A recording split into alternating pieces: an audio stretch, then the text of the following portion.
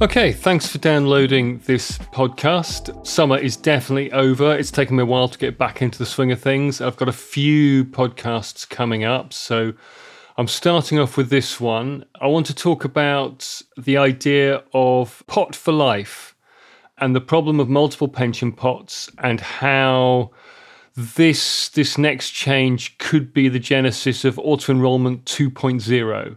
And potentially quite a profound evolution of the UK's pension system. So we all know we've got a problem. PPI study a few years ago suggested by 2035 we could have 27 million small pension pots, and that there might already be as much as £19 billion in lost pension pots. There's been a lot of work done on this over the years. Steve Webb kicked off his idea of pot follows member back in the early 2010s. Come 2015, Ros Altman took a look at it as new pensions minister and ditched the whole idea. It went quiet for a while. Guy Opperman picked it up again towards the end of his tenure as pensions minister. We've had industry working groups, Andy Cheseldine. And in the end, now we've got the DWP's solution, the paper that was published as part of the Mansion House speech. And they've proposed they're going to use default consolidators to deal with the stock of small pots. I'm not going to talk so much about consolidators today. We'll do that separately. I want to focus on the pot for life. And I'm going to start with a couple of quotes from that DWP paper. So right in the intro, Laura Trott says, in the longer term, a simpler system of workplace pension saving could emerge to deal with the fundamental issue that new pension pots are being created every time someone starts a new job. For example, a lifetime provider model with each saver stapled to a pot for life, which may go further to solving this for existing and future pots. However, it is right we focus now on delivering this solution to the small pots issue we face, as no matter what the future of workplace pension saving holds, it is essential deferred small pots are consolidated to the benefit of schemes and, most importantly, members. Great. Further on in the report, one more quote for you and then I'll stop that. We recognise that this approach will not eliminate, we're talking about the default consolidators here, will not eliminate the future flow of deferred small pots. However, this approach will result in a significant reduction in the current stock of deferred small pots, whilst also enabling the consolidation of future deferred small pots created. Our call for evidence explored whether priority should be given to addressing the stock or flow of deferred small pots first. There was no clear consensus about whether either should be prioritised. However, respondents noted that neither a default consolidator nor pot follows member approach would truly eliminate the flow of deferred pots, as the pots would have to sit deferred for a period of time before becoming eligible for consolidation. In order to stop the creation of new deferred small pots, a more fundamental change to the automatic enrolment framework may be needed. In the future, a simpler system of stapling, as seen in Australia, where the member's active pension pot is assigned as their pot for life unless they actively choose, may emerge. This would create an environment which is easier for a member to engage with, but is clearly some way off in the UK. So the DWP is putting down a kind of a marker there and saying, look, we'll deal with the consolidation of the existing stock of small pots to start with, and that's where the default consolidators idea has come out. Looks complicated to deliver. Good luck with that. But in the meantime, they're also saying, look, we recognise this isn't solving the flow problem, and we're going to have to deal with that. Now, back in March of 2023, Anthony Brown MP introduced a backbench bill which was described as a bill to require employers to pay pension contributions into a pension scheme of the employee's choosing and for connected purposes. Now, that bill was withdrawn back in March 2023. Private members' bills very rarely make progress, though the government is using the Jonathan Gullis bill as a mechanism for delivering the 2017 auto-enrolment reforms. But anyway, look, without government backing, these things tend to not go anywhere. But Anthony was just putting down a bit of a marker and saying, look, this is an issue. And having spoken to him about this, I know that this was stimulated on his part by his frustration at ending up with multiple pension pots. And he felt that simply being allowed to carry one pension with him through his working life from job to job, with new employers contributing to the same pension pot, would have been a far preferable approach from his point of view. So he introduced the bill, it didn't go anywhere. Now, I just want to point out at this juncture, John Lawson, former employee in this industry, now moved on to better things. And I went and knocked on Steve Webb's door back, I think, in 2013. And we said, look, this idea of having one pension pot that you take with you from job to job where your new employer contributes to it would be a much better approach. And Steve, I think, because the train was already leaving the station at that point on auto-enrolment, Didn't go for the idea. But this problem of people having on average 11 jobs, meaning 11 different pots, and according to the DWP research, average cost of running a pension pot is around £20 a year. That's a lot of wasted costs in the industry. And pension providers say the economic minimum for running a pension pot is somewhere around the £3,000 mark, below that. And it's just, you're not even going to make money on it. And the industry's problem is a small pots problem. It wants to get rid of the small pots because they're not economic. They suck up resources. But the consumers have a multiple pot problem. That's a different problem. This is what Anthony was focusing on with his private members bill. Because what we do at the moment is force people to accept a new pension chosen for them by their employer every time they change jobs. And imagine if this was your bank we're talking about. You start a new job and your employer says, all my staff bank with Lloyds. And if you want to get paid, you'll have to open an account with Lloyds. And you're going, well, hang on, I've got a Monzo account and I'm very happy with it. And the employer says, well, tough.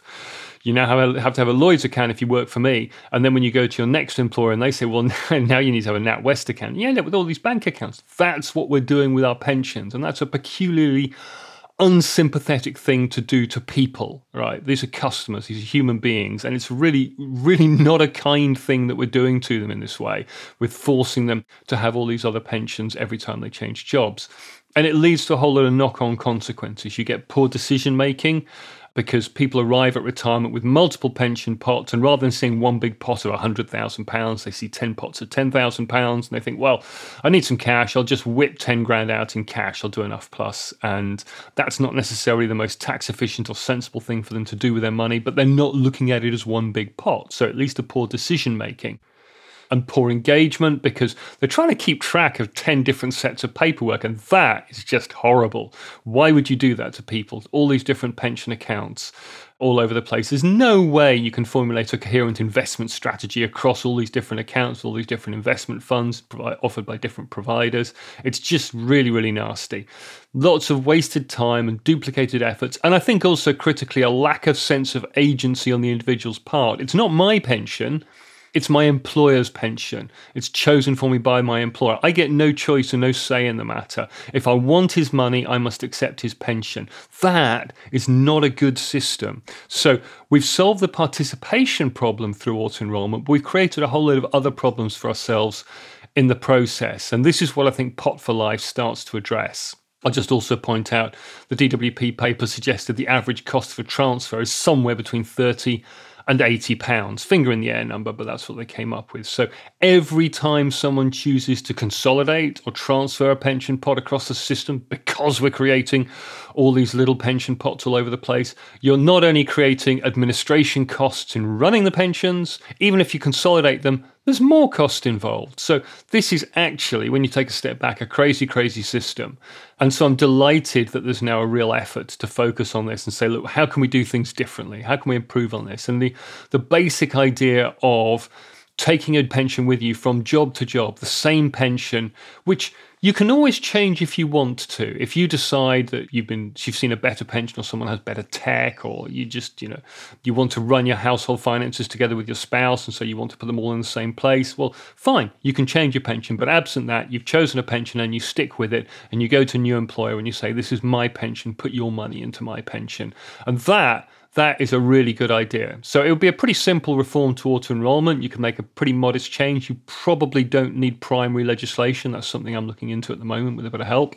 So just introducing a legislative change that says the employee has the right to have the employer contributions paid into a pension of their choice would be pretty simple to deliver. Indeed, potentially it could be delivered this side of the general election.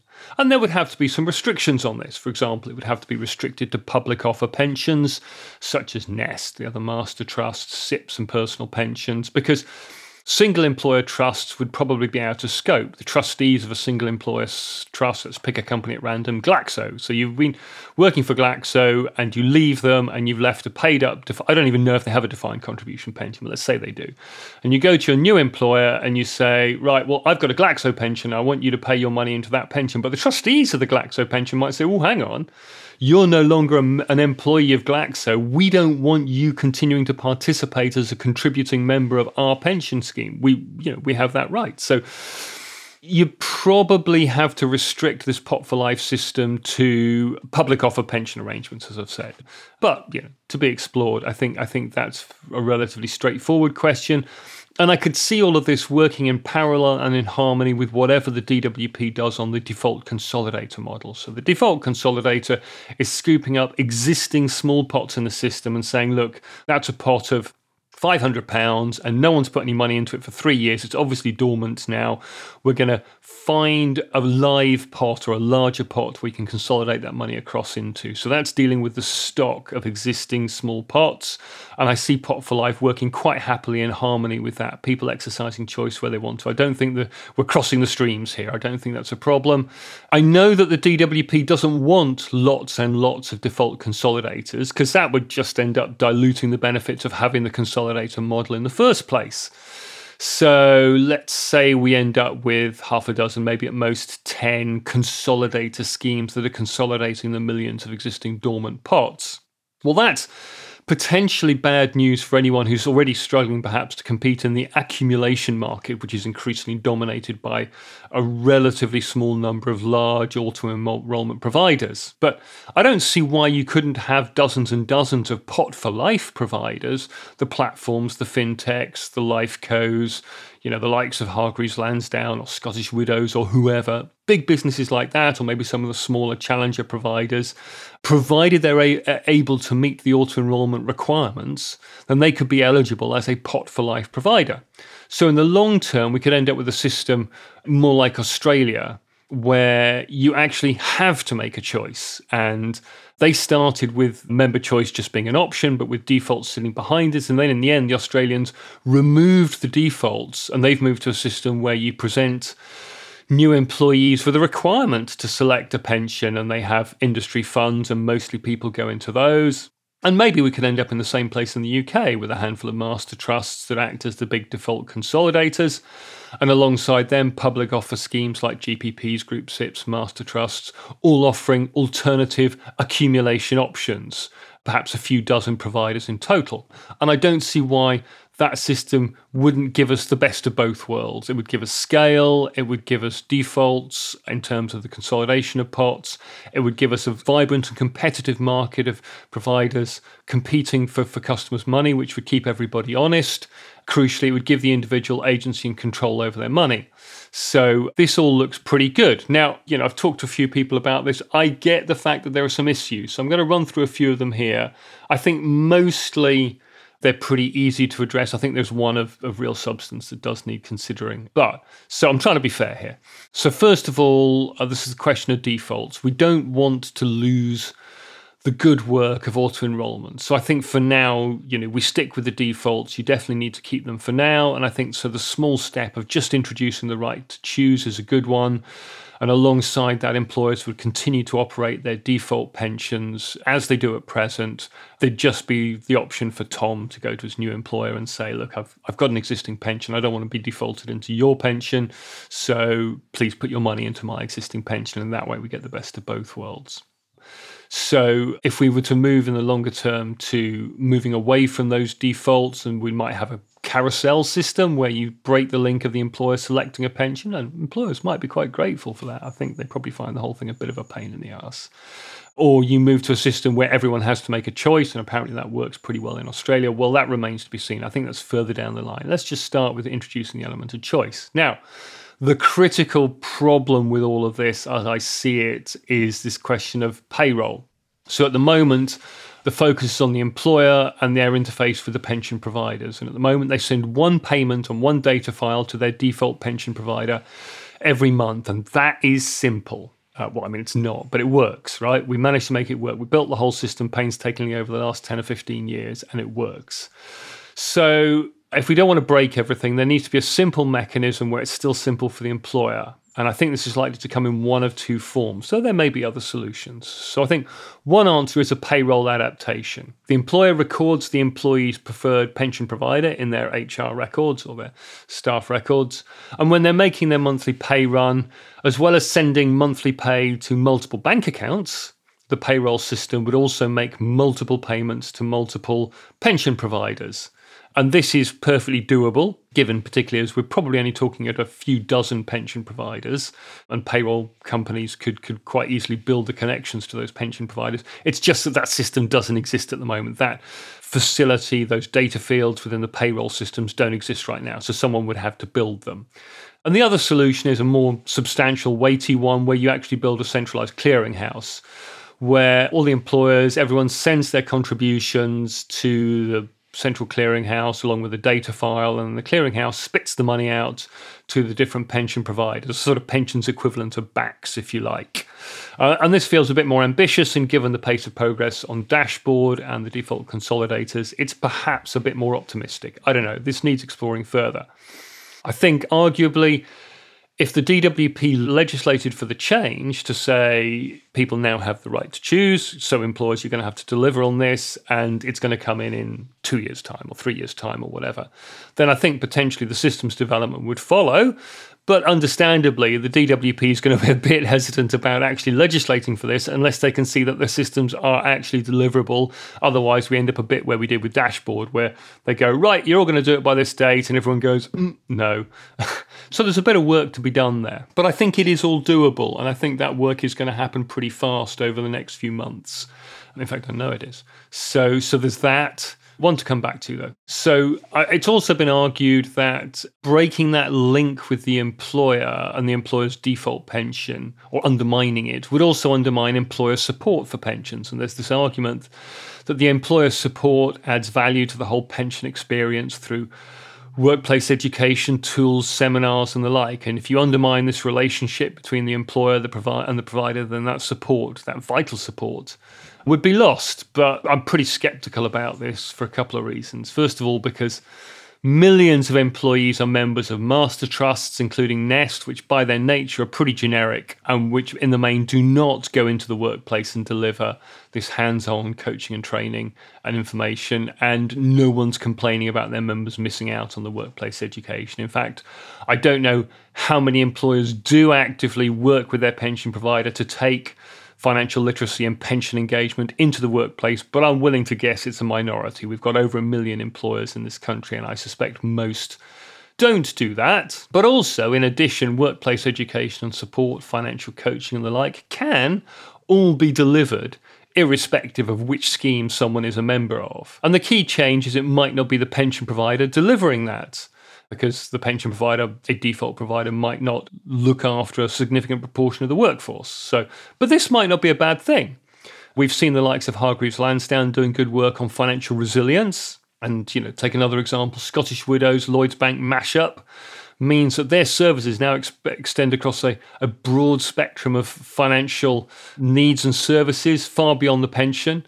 And of course, there are financial capability service providers like Money Alive already doing generic financial education work. So I think if you moved to a world where there was no one default provider in a workplace, or the residual default provider that continued to exist only looked after less than 100% of the workforce, maybe even only a minority of the workforce, well, that's not a barrier to employers still doing financial education and information if they wanted to. And that, I think, is all fine. So there's also been this argument that it would lead to a bit of a feeding frenzy, that providers would come wading in, competing for each other's business, trying to eat each other's lunch, advertising. And indeed, if you look at Australia, there has been a very substantial increase in pensions advertising on TV. Pensions advertising on TV. Oh, it's exciting. Thanks to the introduction of member choice. Now, arguably, this has been a bad thing, with money and effort wasted to entice people away from each other's schemes and eating at marketing costs and that kind of thing. But there's a couple of reasons why I don't think we should be too worried about this. Firstly, because we could do with a bit more excitement around pensions. We've even got currently pension providers pouring money into a pension attention campaign precisely to try and get people a bit more excited about their pensions. And this is a campaign for which Guy Oppelman deserves much of the credit, but I'll claim a bit too, having been involved in getting the whole thing started. But more importantly, though, for those concerned about consumer protection, we can build those regulatory safeguards and standards into the products used for Pot for Life. For example, a charge-capped default fund, very important. And we also have some very useful regulatory tools. that arrives just at the right moment. Take consumer duty, where providers have to identify their target market and their non-target market. They have to deliver value for money for customers and deliver good consumer outcomes. So provided the FCA actually enforces this effectively, that's pretty so strong as a control on FCA-regulated providers abusing the opportunity that Pot for Life might present and exploiting consumers' ignorance and flogging them poor value products. Yes, they can advertise, but they still have to sell them something that is demonstrably good value for money. And then you throw into the mix the pensions regulators' value for money framework, and we're cooking on gas at this point. Now, that, in theory, will ensure that pension providers are transparent and scrutinised and accountable for the costs and charges and the investment performance and the services they provide. Now, when you look at Australia, they've got pretty brutal with this stuff. They have performance league tables. And if you're consistently at the bottom of the league tables, first of all, you end up having to write to all your members saying, we're a bit shit, sorry. And then if you continue to be at the bottom of the league tables, you actually have to close your doors to new business. So again, provided the pensions regulator uses the stick it's given itself to beat pension providers with effectively when needed, then between them, I think the FCA and TPR have all the tools they need to ensure that Pot for Life isn't abused by the pension providers. And then it's been argued that, look, if we move away from the single employer, single scheme model, it will dilute the scheme cross-subsidy. You've got the more attractive, higher value, higher paid employees in any particular workforce, providing a cross-subsidy for the lower paid, less valuable employees, and schemes are priced as a whole. And so if you take that away, then all the well-paid employees will go and use Pot for Life because they're better paid and more financially literate and they've got more money to play with. And then that will undermine the cross-subsidy and the whole scheme pricing falls apart. And I've got a couple of thoughts about that. Well, one is higher paid does not necessarily mean more engaged. And quite often the high paid people are also the ones very busy, not necessarily engaged with their finances. They might be paying someone else to do it for them. So there's that. So there's not necessarily a correlation there that says it'll be just the high paid people that exercise Pot for Life choice. But also, cross-subsidies exist everywhere across the system, between scheme members and intertemporarily for individual members. When you first join a pension, you're a loss leader, and pension providers stick with you because they hope that over time you'll build an account value, you'll become more valuable, and they'll generate a profit from you in the longer term. So small accounts are subsidised by their older, wealthier selves in the future. But also, this is a zero-sum game. There is the same overall pool of individuals. If we introduce Pot for Life, we'll just move things around a bit, but it'll be the same number of people with the same amount of money going in theory. I mean, maybe Pot for Life will actually change the amount going in, and that would be good too. But let's say it doesn't. It's still the same pool. It's just going to accumulate in slightly different places, but the overall sums involved and the overall numbers of individuals don't change.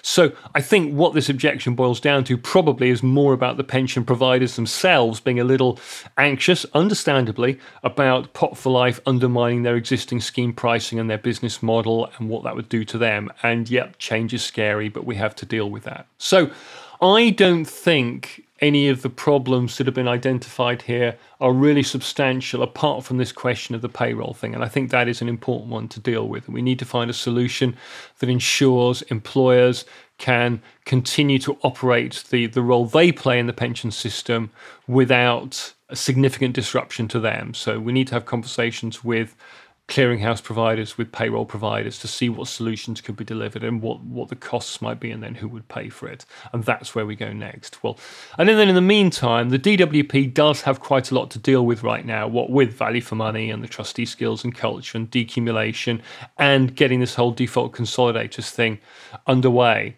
So none of this is simple. We've got a lot of fixture congestion and there's going to be a general election sometime in the next 12 months or so. So I think the first thing to watch out for is the King's speech on the 7th of November, and we'll find out then whether a pensions bill has made the cut. I think it's probably a pretty strong bet that it will, but none of this is certain. I mean, there's certainly stuff the DWP would like to get done. So that might provide a vehicle, primary legislation, but even if not, back to the present, I think we need to focus on just introducing that small change that Anthony Brown first proposed of introducing member choice, Possibly that can be done through secondary legislation anyway. And that would get the ball rolling. And then we can worry about more substantial changes to auto-enrolment, such as unpicking the relationship between employers and the pension provider, or even removing the default mechanisms altogether and introducing Australian stapling and so on in the longer term. But that's one for a different government to worry about. I'm really keen to hear opinions on all of this, either for or against, so do please get in touch. Thanks for listening, and thanks as ever to Ross Burns for editing.